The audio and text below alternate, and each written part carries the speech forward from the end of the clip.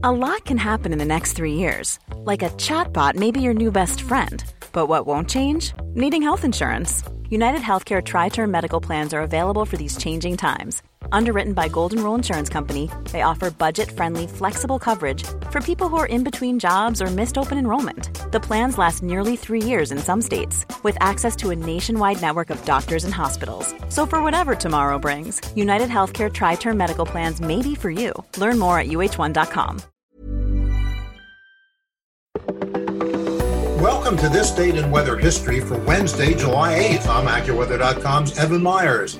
The Dust Bowl years of 1930 to 1936 brought some of the hottest summers on record to the United States, especially across the Plains, Upper Midwest, and Great Lakes states. For the Upper Mississippi Valley, the first few weeks of July 1936 provided the hottest temperatures of that period, including many all-time records. The string of hot, dry days was also deadly. Nationally, around 5,000 deaths were associated with that heat wave. In La Crosse, Wisconsin, there were 14 consecutive days where the high temperature was 90 degrees or greater, and 9 days that were at or above 100. 6 record July temperatures were set during this time that still stand, including the hottest day on record with 108 degrees in La Crosse on the 14th. The average high temperature for La Crosse during this stretch of extreme heat was 101. Several factors led to the deadly heat of July 1936. A series of droughts impacted the U.S. during the early 1930s.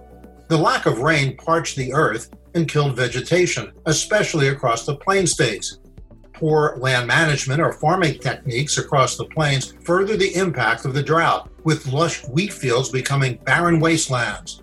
Without the vegetation and soil moisture, the plains acted as a furnace. The climate of that region took on desert qualities, accentuating its capacity to produce heat.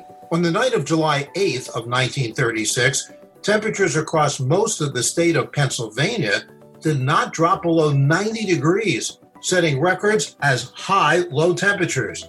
For the summer as a whole near Erie, Pennsylvania, it is reported that 40 acres, because of the heat and the dry conditions, produced only 1 load of hay all summer, when a normal year can produce 7 to 10 loads. And that's what happened on July 8th. Be sure to tune in tomorrow for a brand new episode and find out what happened on this date in weather history.